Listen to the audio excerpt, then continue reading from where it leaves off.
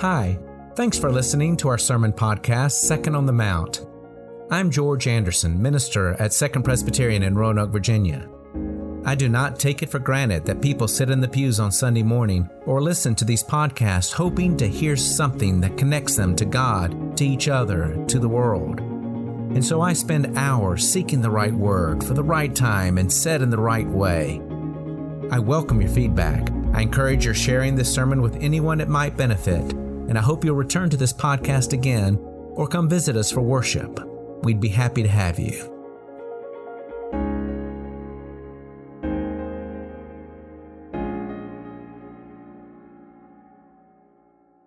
Let us pray. Most gracious God, we ask that in the proclamation of your word, as it is enacted in sacrament, as it is read in Scripture, as it is proclaimed in sermon, that proclamation reach our hearts and find expression in our lives. In Christ's name we pray. Amen. God at work. Day 1, light separated from darkness. Day 2, sky created. Day 3, push the waters back so earth can appear. Day 4, sky decorated, sun, moon, and stars placed in it. Day 5, make creatures that swim and creatures that fly. Day 6, make land creatures, including humans. And then day 7. Thus the heavens and the earth were finished in all their multitude. And on the seventh day, God finished the work that he had done, and he rested on the seventh day from all the work that he had done. So God blessed the seventh day and hallowed it, because on it, God rested from all the work that he had done in creation.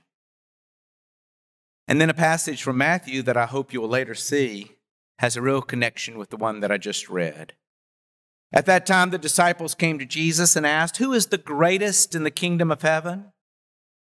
He called a child whom he put among them and said, "Truly I tell you, unless you change and become like children, you will never enter the kingdom of heaven.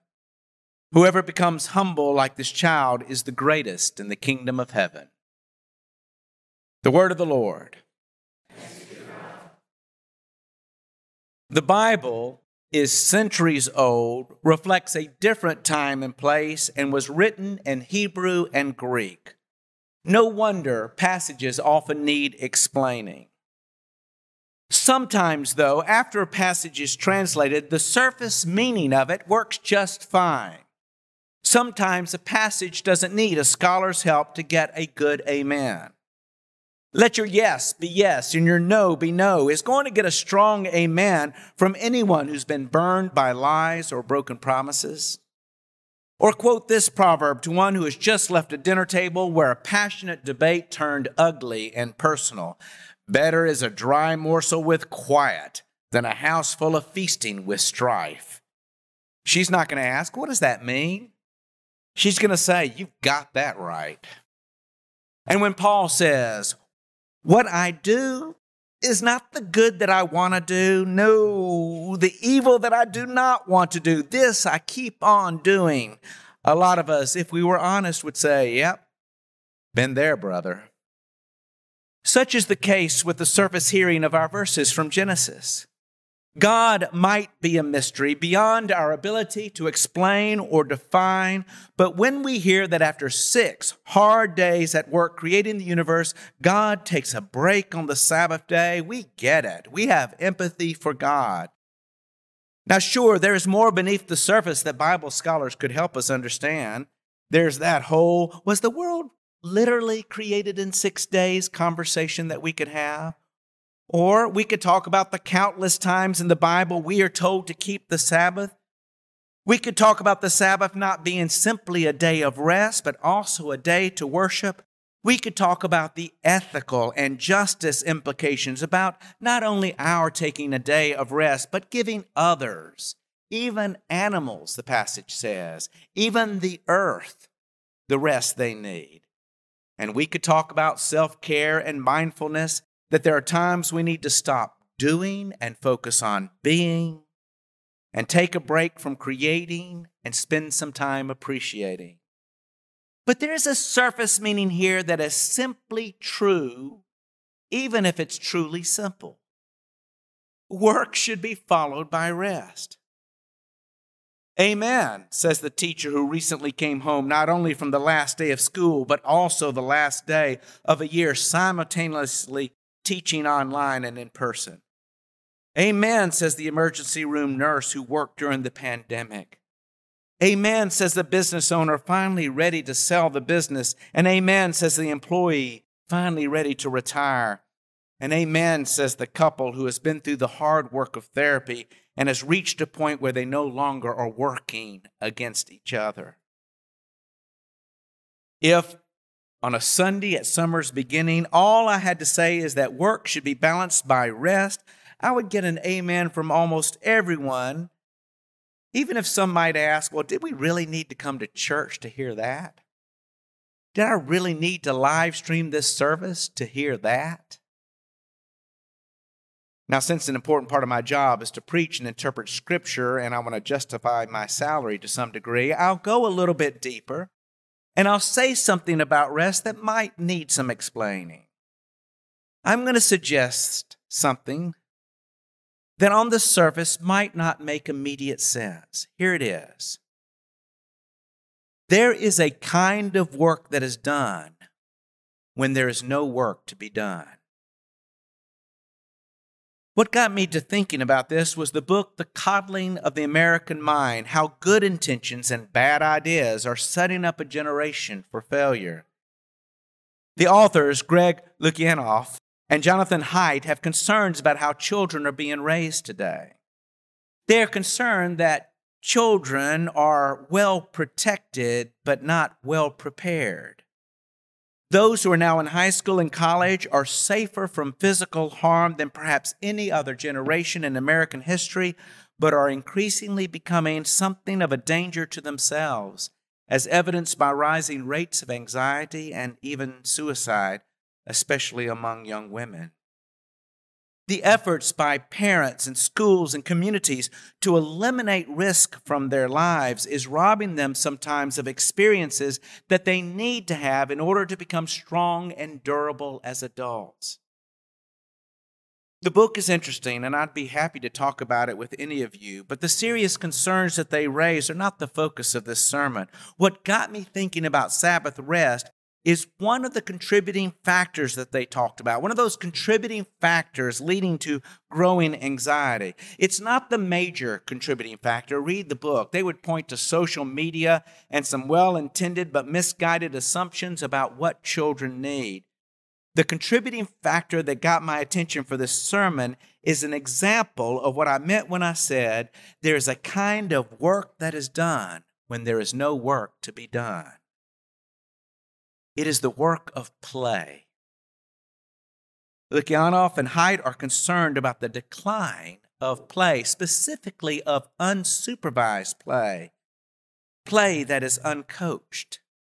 And I was, your coach, but play that is in soccer, play that is uncoached, the kind of play where the rules are up to the participants, where there is introduced some level of risk so as to learn how to manage it, where differences and hurt feelings have to be worked out by the children themselves. You see, in unsupervised play, children, without meaning to, are developing skills for life. They're developing skills that Alexis de Tocqueville says are needed in democracy if a democracy is to survive. He calls them the skills of association. As children play act, they learn how to work things out, how to negotiate, how to compromise, how to settle differences. Unsupervised play, they say, is especially important when children are small because that's when our brain is wired. Children need to practice behaviors that will give the brain the feedback it needs to optimize itself for success later in life when they are more on their own. Now, I'm not a neuroscientist, but that makes some sense to me. In fact, I think that is true for children of all ages, for adults of all ages. We need to rest from normal labors to give our minds, our spirits room to play and discover. We can practice the skills of association that have nothing immediately to do with the tasks and responsibilities that we normally are required to do to keep a home going or to make a living. It helps us grow in our ability to be more human. Recreation is the work of recreation. That this is true for all ages is illustrated by what I remember Martha Anderson saying when she gave a presentation years ago to the Presbyterian women. She sat in the back. She can tell you if my years-old memory is accurate or not. But she shared research about what helps older adults stay mentally sharp, psychologically healthy, and positive in their outlook. She said that older adults are best served when they are like children in this sense. They try new things even if they can't master them, even if they never get good at them. They continue to try to learn what they don't know and explore what they are capable of doing. She said that ballroom dancing is an excellent hobby to take up because it does so many things that your brain needs, and that sounds fun. Continuing to be on committees and figuring out how to work with others who are not on the same page as you helps too, and that doesn't sound like so much fun. But thinking back on what Martha said, it occurs to me that when older adults start listening only to news channels that reflect their own bias or who spend time only with those who share their views, they're actually doing something that's bad for their brains. And MRI studies support that. It also occurs to me that she was recommending what seems to me to be an older adult version of unsupervised play. Take up hobbies that don't seem to matter. Learn things that you don't need to learn in order to make a living or to get through the day. Explore. Play. Is that part of what Jesus meant when he said that in order to inherit the kingdom of heaven, in order to come into the fullness of what it means to be holy and authentically human in God's world, that you must become like a child? Oh, no doubt Jesus is saying more than that. I mean, he's talking about being small in the sense of being humble, the greatest Christian virtue, in my opinion. He's talking about trusting in God like a child trusts a parent in Jesus' day, and respecting the authority of God as children were to do in Jesus' day in relation to their parents.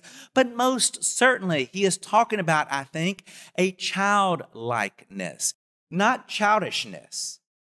A childlikeness that is critical to our growing into the image of God within us because it means being open to God's lead. Having a spiritual playfulness, if you will.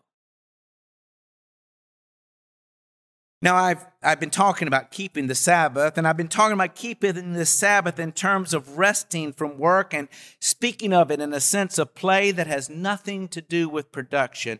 What I haven't mentioned yet is any idea that we're commanded to keep the Sabbath through worship. Now I'll talk about that, but I don't think that I've changed the subject. In a sense, we come into worship to play. We leave behind the judgment, expectations, and supervision of the other 6 days, and we play act. As God's children, we practice the skills of association by imagining and acting out what it might mean to live the rest of the week as God's adults in the world. For instance, we might have been through a wonderful week when we were basically responsible adults. I have 1 or 2 of those weeks every year. That week we might have done our jobs. We were there for our loved ones. We didn't, as far as we know, really hurt anyone, but we come into worship and we confess our sins. We confess them every week, and we gain skills to do the same when those inevitable times come when we need to set pride aside and admit that we were wrong, as hard as that is to do. And we practice hearing and accepting what is also sometimes hard to hear and accept, and that is forgiveness.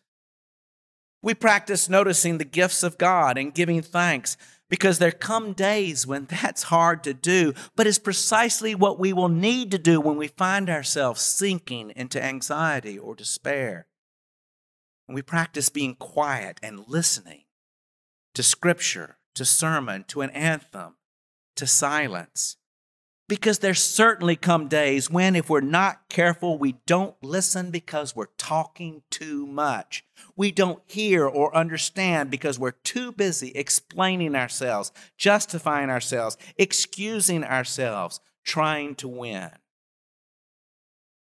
We practice praying because that certainly is what we will need to do on those days when we're at a loss as to what to do or who to be. Worship is our chance to wonder how to live differently, how to live as if we were Jesus. It is to imagine this kingdom that Jesus is talking about, this realm of God where grace defines justice, where compassion defines the law, and where reconciliation between enemies is achieved instead of one denigrating or even destroying the other.